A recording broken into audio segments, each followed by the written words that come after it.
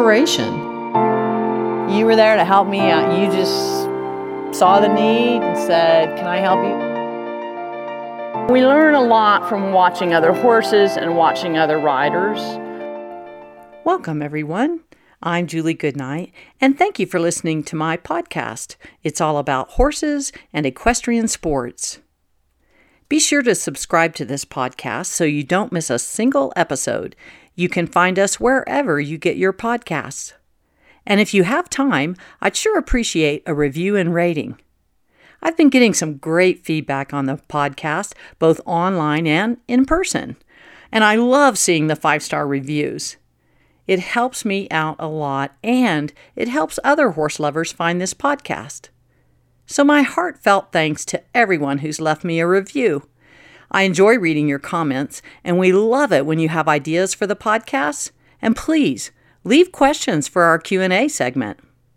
Since the last time we recorded, I've been traveling a lot. It's the expo season now. I was in Ohio for Equine Affair. Soon I'll be headed to Minnesota for the Horse Expo there, and also to California. When I'm here at home, I'm doing as much riding as I possibly can squeeze in between all my other obligations, and the horses are all doing great. My little mare Annie just attended her first mounted shooting with Melissa, my barn manager, and they did really well. I'm really proud of how well both of them did in the contest. It was Annie's first time out the door. Melissa was needed a new horse. She unfortunately lost her good shooting horse, and so she sort of at the last minute took Annie, and Annie apparently likes that job. So we're looking for more good things to come from her. And my little 3-year-old Pepperoni, he's doing well too. Really been having some great rides on him now that things have thawed out a little bit around here, and I can ride in the outdoor arena and out in the fields a little bit.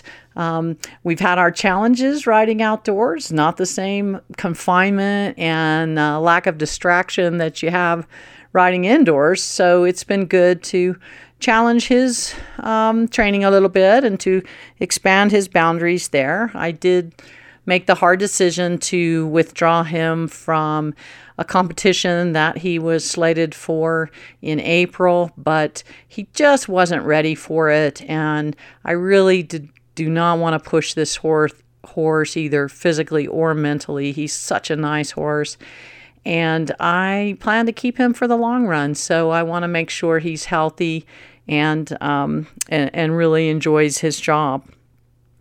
So it's spring season around here.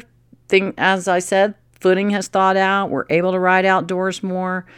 The snow's starting to melt off the trails. So we're thinking about getting in the outdoors. And that brings me to this month's main topic for the podcast, which is spring training, setting up a successful riding season and getting you and your horse ready to ride.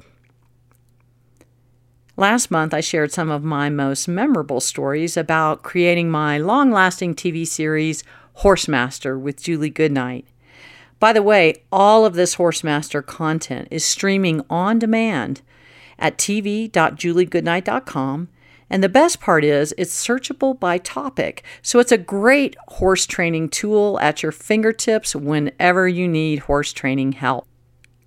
And before we get started on the main topic, getting ready to ride for the riding season, I'd like to remind everyone to sign up for my newsletter. It comes to your inbox twice a month with in-depth training advice, information about my clinics and expos, and deals that you won't want to miss. To sign up, go to juliegoodnight.com and hit contact. While you're there, check out my Horsemanship Academy with online membership programs and unlimited access to hundreds of horse training videos. My interactive membership includes horsemanship lessons for every level rider and personalized coaching from me. And right now, I'd like to share with you spring training, getting ready to ride.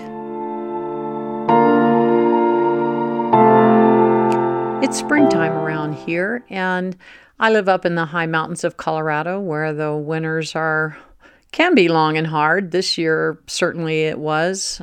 And we've had a lot of snow and the subsequent mud that comes from that, and just cold, windy, wet weather.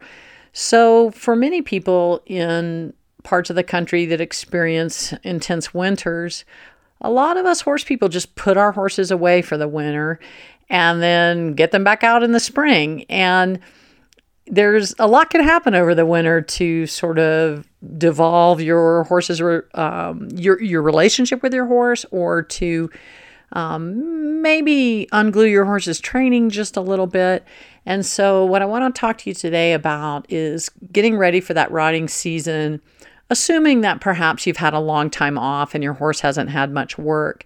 Now, for those of you that live in warm climates where you can ride all year long, maybe this would apply to a situation where your horse had a long layoff due to an injury, or or maybe you had an injury and a subsequent long period went by without your horse getting out and being worked.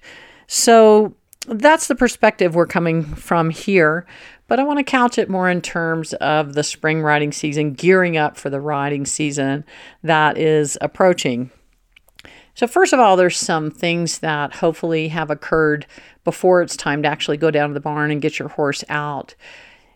Primarily, we have a lot of maintenance issues that I like to do late in the winter or early in the spring, whenever it's convenient, but things that I want to do on an annual basis with my horse. So first and foremost is scheduling something with the vet to come vaccinate your horse, pull blood for a Coggins test if you plan to be traveling with your horse, give him the good once-over, check his teeth. We usually do teeth floating in the spring as well. So we kind of just give our horses that good annual checkup and the maintenance that he requires.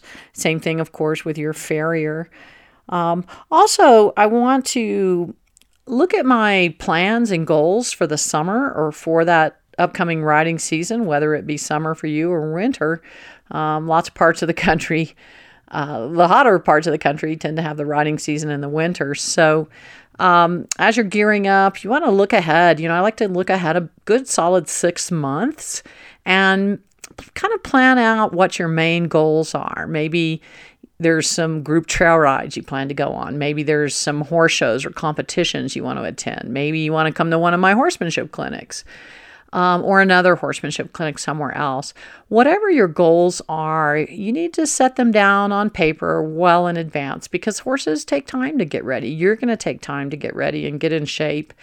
And you want to make sure that you have, all your I's dotted and T's crossed long before. Also, once I've planned out whatever traveling or main events or goals I want to accomplish with my horse, then from there, I'm able to backpedal and really plan a reasonable training schedule with my horse. Let's say you hope to attend a horsemanship clinic in August with your horse, and you're going to have to travel 2 or 3 hours to get there. Your horse is going to have to stay in a stall overnight in a strange place. That you're going to be expected to ride that horse yourself for several hours a day. So all of these things are going to set the framework for setting your goals and a realistic timeline to get ready. If I'm going to go to a horsemanship clinic and I know I'm going to be riding my horse all day long for 2 days, I need to start a good 2-3 months in advance to get ready for that. So if I'm attending a competition, maybe there are certain skills that, let's say I'm going with my 3-year-old Pepperoni, and I know let's say maybe I'm going to enter him in ranch riding, and I know I'm going to have to do, simple lead changes. I'm going to have to do a pivot on the hindquarters. I'm going to have to maybe open a gate and close it, go trot over some ground poles. Whatever these skills are, I want to make sure I put that into my training regimen, the prerequisite skills that are required for that maneuver or competition. And so I can really set out a realistic training plan that doesn't leave me cramming and jamming on my horse at the last minute. Also in the spring, in my pre-season planning, I'm probably going to take my horse trailer into the shop and have the bearings checked, have the wiring looked over, have the tires checked, all that stuff, just to make sure my trailer's in great shape before we ever need to go anywhere. The battery on the emergency brake, all those kind of things should be checked on an annual basis. So we've done all the preseason planning, kind of got our ducks in a row. I've developed a little bit of a training schedule for me and my horse to be able to accomplish the goals I wanted. So now let's talk about going down to the barn and actually getting that horse out, doing hands-on work with your horse after a long period away from working him. One thing I've noticed through the years here in Colorado, when people tend to put their horses away for the winter and not do much with them, maybe they got them out a few times or whatever to groom them, but they're not in any kind of regular work routine. If they're turned out with other horses during this time, your horse can become quite herd bound. There's nothing wrong with that. That's natural behavior. It's perfectly understandable. You have more or less abandoned this horse for the winter. So of course he's going to, take the best deal that comes his way, which is his natural herd. That's going to become the central focus of his life. And so as we ease back into a riding routine with your horse, you want to be really aware of constantly assessing your horse's level of herd boundness, constantly thinking about ways that you can reestablish your relationship with the horse so that he is more bonded with you. So one of the first things I'm going to recommend that you do is go down, get your horse out, bring him someplace secluded from the rest of the horses. Out of sight, out of mind is best. Out of hearing range, even better. And the first thing I'm going to do is take all the time in the world to give my horse a really thorough grooming job from stem to stern, all the way down all four legs, getting into every nook and cranny of that horse. Chances are this time of year your horse is shedding. I'm a big fan of the hands-on grooming gloves because it allows me to go all over my horse from head to tail with feeling with my fingers at the same time. I'm pulling out all that dead hair and skin and all that winter filth that's accumulated on the horse. This is a really good bonding time for you and your horse. He should enjoy this experience. It should be like a massage to him. It should never be rushed. And look at your horse. Horses, if you watch what they do with their neck and their face, and in particular their lips. So when horses, if you're massaging or grooming or stroking a horse and it feels good to him, he will pucker his lip. And so I like to kind of watch my horse's facial expression as I'm grooming and make sure he's enjoying this experience. My horses work really hard for me. And of course, I want them to enjoy the grooming experience. And I want that to be something that they look forward to when they're with me. So spending some time really going over your horse from head to tail, finding any little bumps and scrapes and things like that, swellings that might have happened without your knowledge. I want to have my horse separated from the other horses, as I said, tie him up, kind of get him used to, okay, so we're going to kind of ease back into this thing. All the while, I'm going to be assessing how herd bound is my horse. How frantic is he about being separated? Is he constantly looking back to the herd and calling back to the herd? Because those things are going to indicate that I've got a little bit more work to do, and I'll talk about that in a minute. If you really want some great bonding time with your horse after a nice grooming session, take him out on a little walk away from the barn, maybe to where some nice green grass is growing. Let him munch a little grass. Take him on a little small expedition. Again, you can assess his level of herd boundness by doing that, and kind of ease him back into the idea that he's going to be going places with you.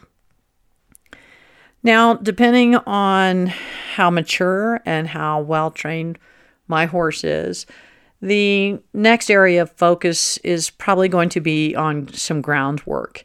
And as I do groundwork with my horses, the whole purpose is to establish a relationship with the horse, to do some bonding, to set myself up as the leader to my horse, make sure that my horse is focused on me, aware of me, being very careful about my space. He is staying present with me and not looking outside the arena or thinking about the other horses. He moves with me as I walk and trot. I'm going to work on his lead line manners. By the way, all of these exercises I'm going to talk about in the groundwork are available in my video called Lead Line Leadership. It's about ground manners and establishing that connection with your horse. And I'm going to be working my horse in a rope halter, probably with a 12 or 15-foot lead. I prefer a 15-foot lead, but that can be a lot of rope for some people. So 12-foot lead is adequate. A normal lead rope is about 8 feet, and you're not really going to be able to do a lot of groundwork with an 8-foot lead. It's just simply too short. So check out my website for rope halters and leads if you're lacking in that department. After some lead line work, getting the horse connected to me, and probably the next thing I'm going to do is some circling work. So I'm going to put my horse out to the end of the lead, circle him both directions around me, turning directions frequently.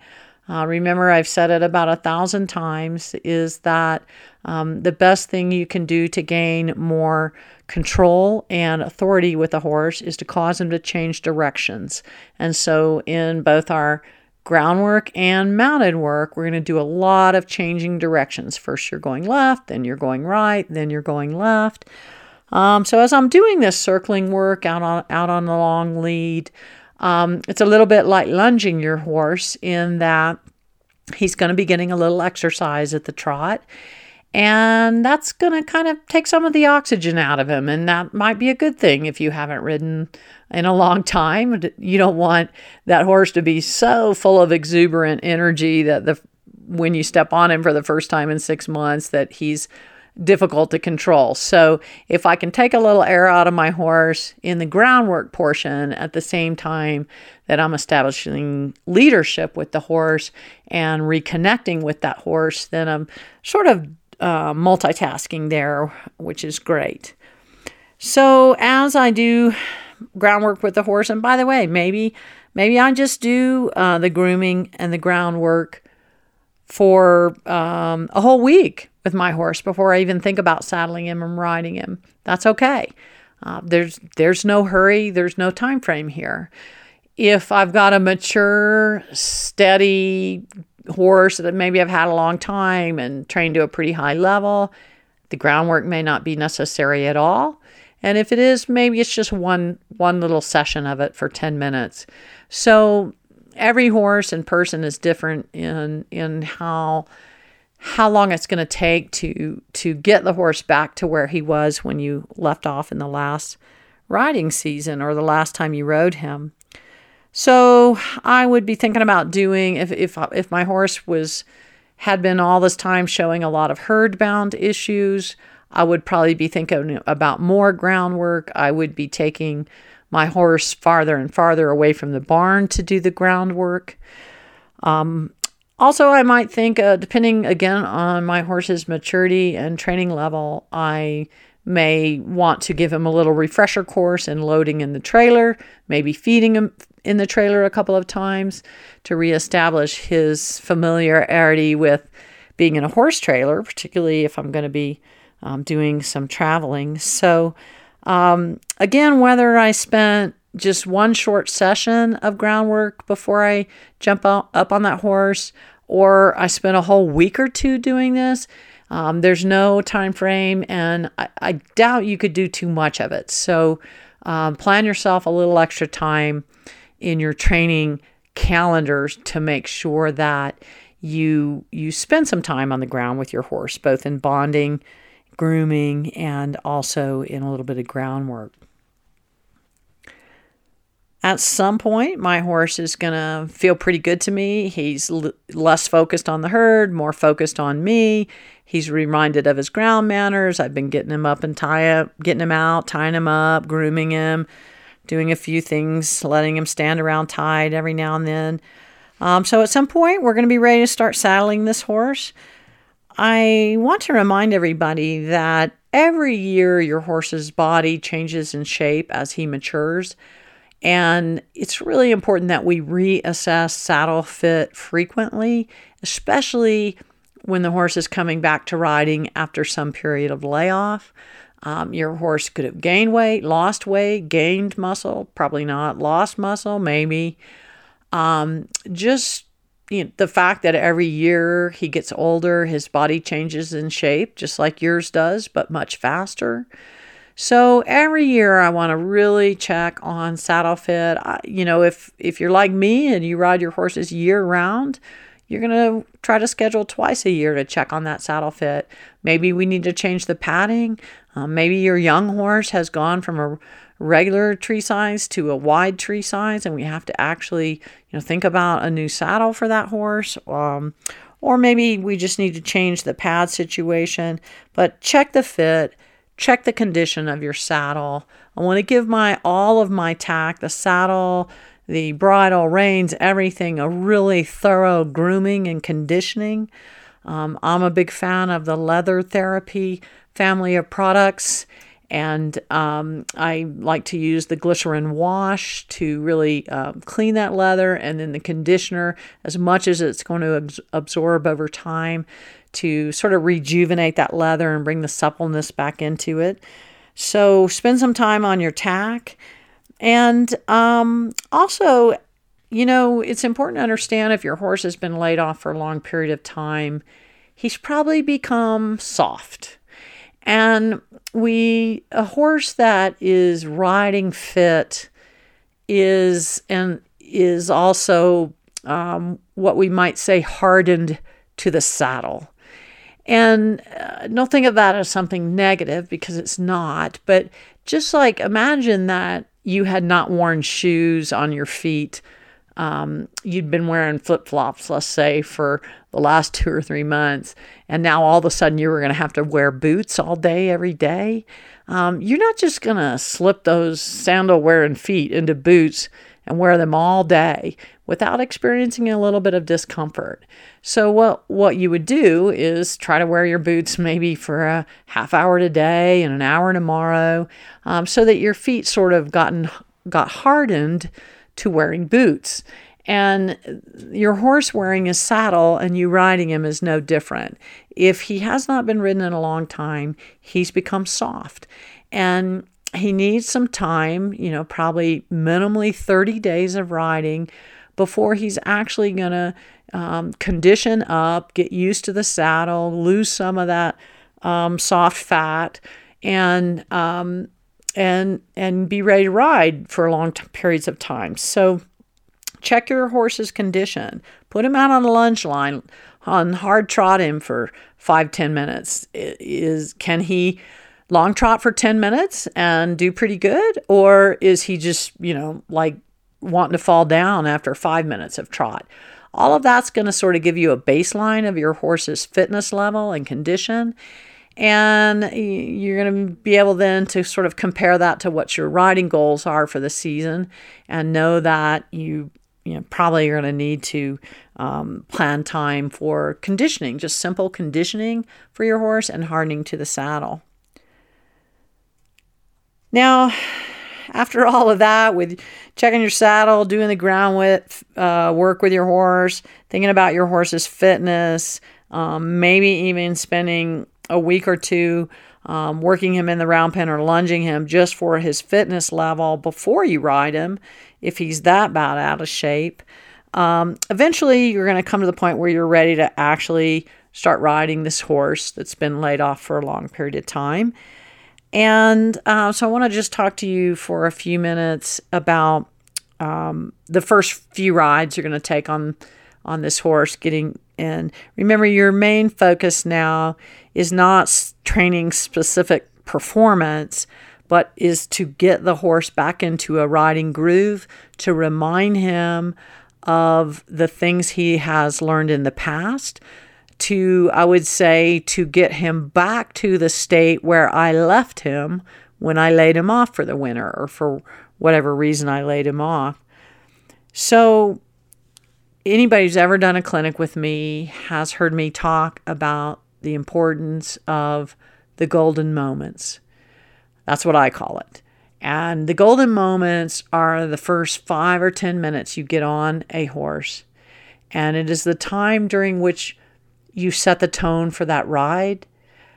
Typically what happens in the first 5 or 10 minutes of any ride you take on the horse is that the horse is testing you. The horse is trying to see what kind of rider you are, see how responsive he has to be, see how much work he's going to have to do.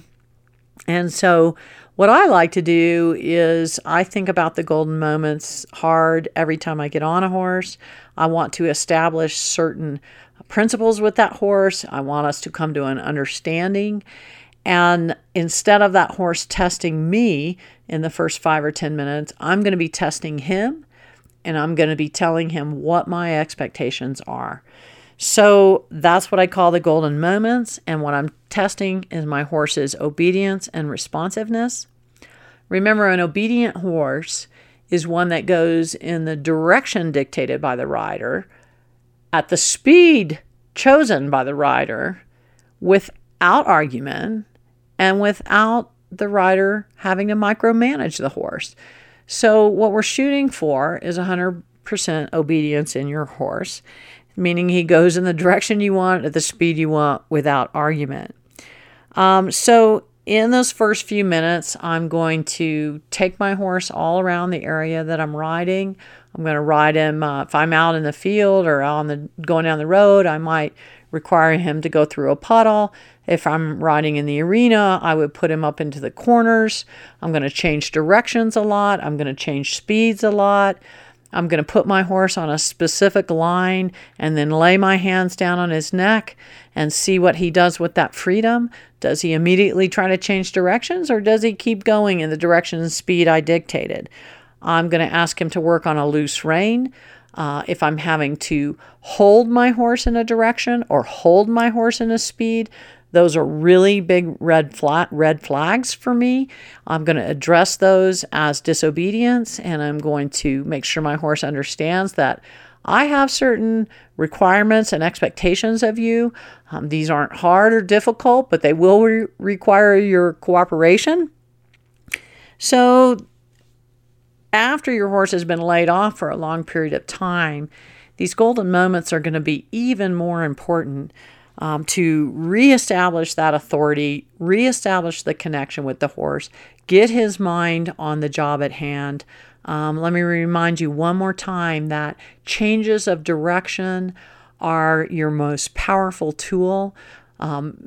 Circling is not that advantageous, but changing your horse's direction from right to left, turning him away from the herd, away from the barn, away from the gate, all these things, being aware of whether your horse is pulling towards the gate, pulling towards the herd. These are all things that need to be addressed in those golden moments. Also, in the first few rides I take with that horse, getting him ready for the upcoming riding season, I really want to start challenging his endurance and his condition. I like to, as I've said many times, I like to long trot my horses for 10 minutes at the beginning of every ride. And this is important conditioning to the horse, but it's also important in establishing a good work ethic in that horse.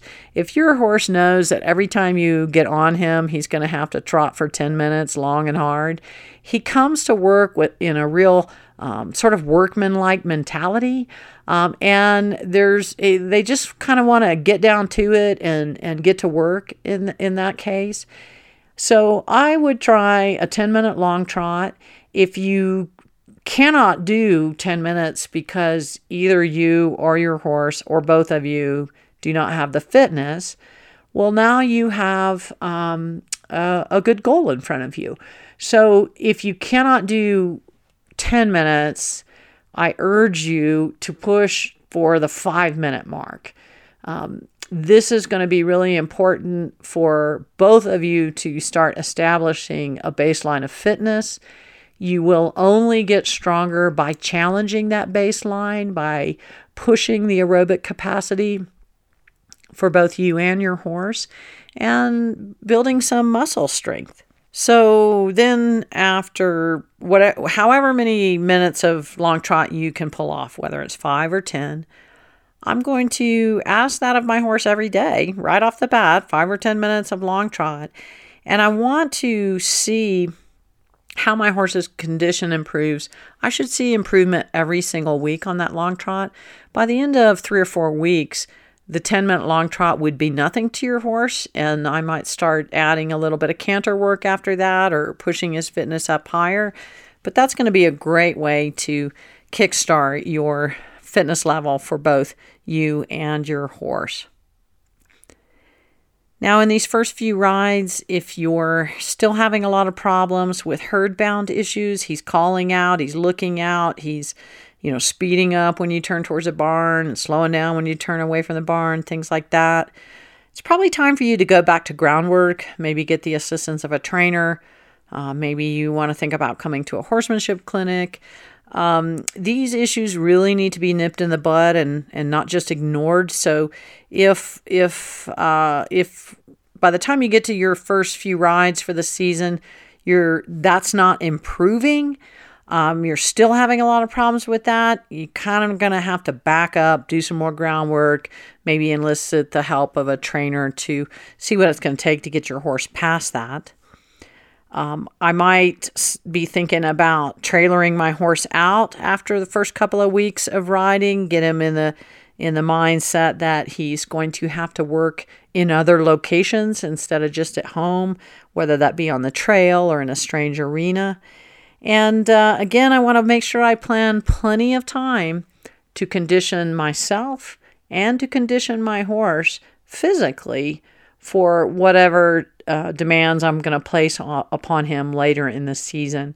And we cannot expect our horses to gain fitness any faster than we can ourselves. And so what that means is if I've got let's say a big group trail ride coming up 2 months from now, and my horse is going to have to, ride 6 or 8 hours of trail every day, I've got 2 months is a minimal amount of time to be ready for that. So I would rather have, 3 or 4 months of riding ahead of me to ensure my horse's fitness.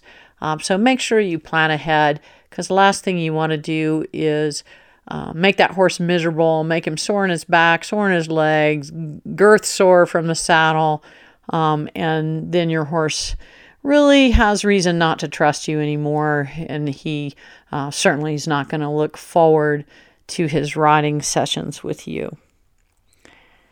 So I could go on and on and on about various exercises I would do to get my horse ready for the riding season. I just wanted to give you a good overview. Now, I know for many people that having not ridden in a while, and particularly if your horse is greener, or maybe you're lacking some confidence or you wish you had a higher skill level, I know that confidence in getting back in the saddle can be a huge issue. In fact, I think it's such an important topic that I'm going to save that for next month's issue of the podcast. We're going to talk about getting your confidence level where you need it to be to tackle the riding goals that you're setting for the upcoming riding season.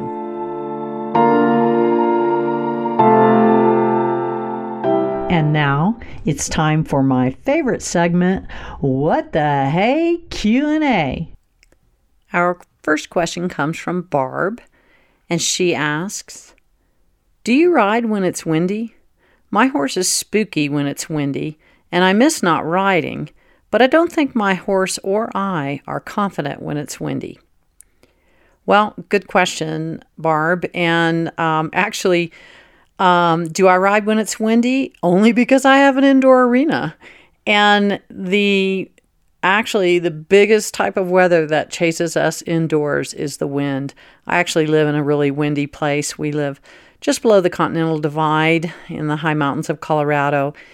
And there is a river canyon out the bottom of our valley. And so we live in the direct path of the downsloping winds that come from west to east with the jet stream, and the wind just tends to suck right down the river canyon.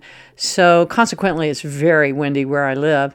I've lived here for over 30 years, and I've learned that when it comes to training young horses, green horses, or spooky horses, that on windy days, it's just dang near impossible. In fact, back when we were starting a lot of colts on the super windy days, there were some days when we just wouldn't ride because I learned that the net effect could often be that your training session would actually become a negative training session.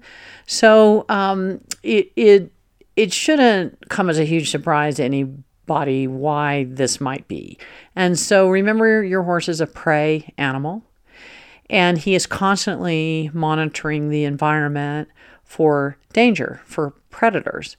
And a horse perceives his environment with all 5 of his senses. So he listens, he watches, he smells, he touches, and he hears. And not all of these things, but many of these things are taken away from him on windy days. So, for instance, if the wind is howling, your horse could never hear the slight snap of a twig as a predator approached. When the wind is blowing and the trees are all swaying right to left and the branches and the grass and everything's moving, stuff flying by, your horse's vision is keyed into movement. And so he monitors the environment looking for movement that might indicate a fast approaching predator. And so everywhere he looks, his entire environment is moving and things floating by in the breeze and stuff. It's a really overwhelming stimulus, and he cannot isolate any movement that might be coming from something dangerous or threatening to him. Your horse also relies a lot on his sense of smell. They have much stronger sense of smell than humans do. And they can smell danger. They can, for instance, they might be able to smell a herd of elk. They might be able to even smell a cat, a mountain lion, or something like that, a wild pig. But in the wind, the sense of smell just, flies right by. And so depending on if they're upwind or downwind, they don't have that information available. So there's a lot of good reasons why your horse would be disconcerted in the wind.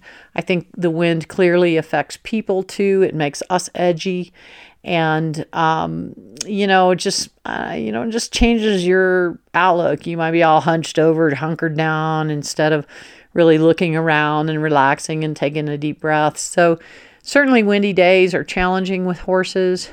Now, when I say windy, we call a windy day, like 20 to 40 mile an hour winds. It depends on where you are, how windy it gets, and how much your horse is going to be affected. But as I said before, a lot of the reason we have an indoor arena is to be able to go inside out of the wind. But I will tell you this, even on a super, super windy day when it's gusting, 25, 35 miles an hour, even in an indoor arena, the horses are edgy because there's stuff blowing up against the arena. There's branches, scraping it, stuff like that. So it's just a challenging situation with the horse. And when in doubt, I think it's better to err on the side of safety and caution. And ultimately, I want every experience that I have with that horse to be a positive one. So remember, it's important also to set your horse up for success. So if you're riding a high-strung, nervous, or a very green horse, you might be better off leaving that horse in the barn today than going out on a ride and having a negative experience. Next question comes from Margaret, and she says, confidence in cantering. My mare has run off before, and I have lost my seat. That's the end of her question. So I'm guessing that she wants to know how to build confidence in cantering. Well, I'll give you my standard responses that I talk a lot about in clinics. And first of all, I think it's really important for people not to get in a hurry to canter, not to canter on those days that you think, let's say the wind is blowing and your horse is edgy, or when things just don't feel right to you. So there's a saying in classical horsemanship that says the best way to improve the canter is to improve the trot. And so there is much to accomplish on a horse at the trot. We can do slow sitting trot, posting trot, extended trot. We can do circles and serpentines and figure eights. We can ride the trot sitting, standing, and posting.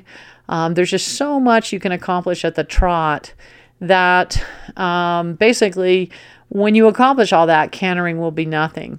So just to address the horse running off, I'm assuming that maybe you're riding a very forward horse, a nervous horse, a horse with a lot of forward go. And when you ask that horse to canter, it tends to kind of want to take off with you. These are common problems that people have on hot-blooded horses. Often it's simply because you're over cueing the horse. So really slow that cue down, give less of a cue, use no legs at all in the cue, only use a little gentle push of your seat or a little kissing sound.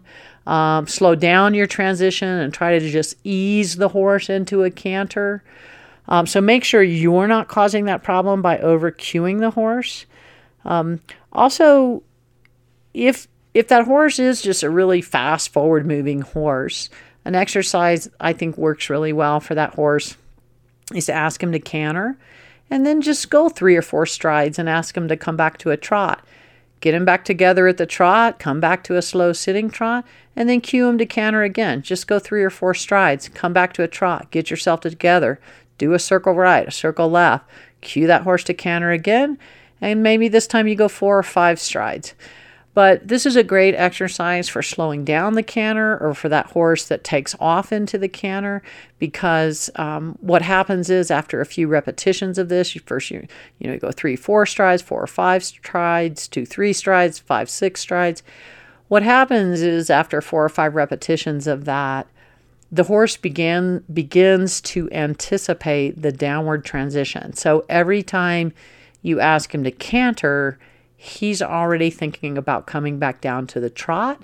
And so gradually over time, you just increase it to 5 or 6 strides, 6 or 7 strides, 8 or 10 strides, all the while bringing the horse back down to the trot. So he keeps thinking about that downward transition.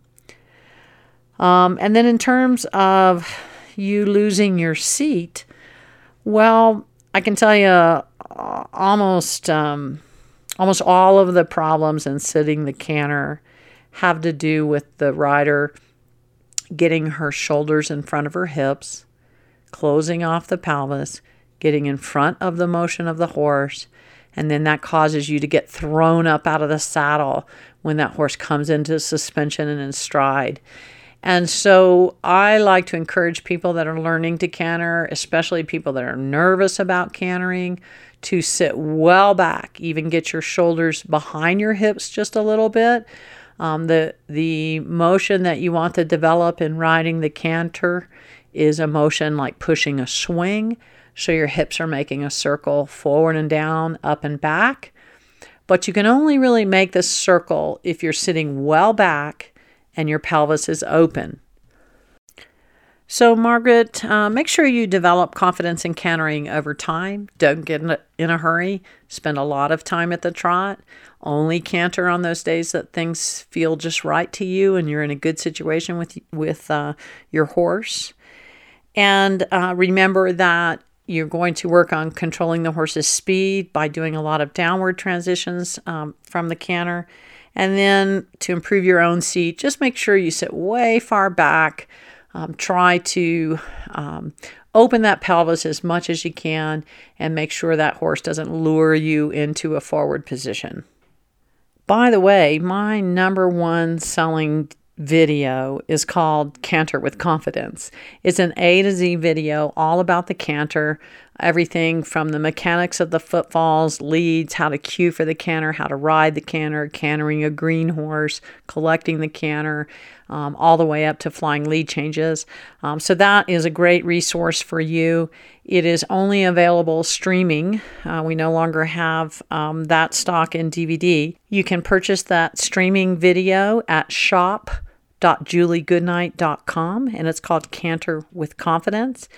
And I would also encourage you, if you are having training problems with your horse, such as him taking off every time you ask him to canter, you might want to take a look at my Horsemanship Academy or Horsemaster Academy, the interactive level, which offers a training curriculum for both you and your horse, as well as personal coaching from me.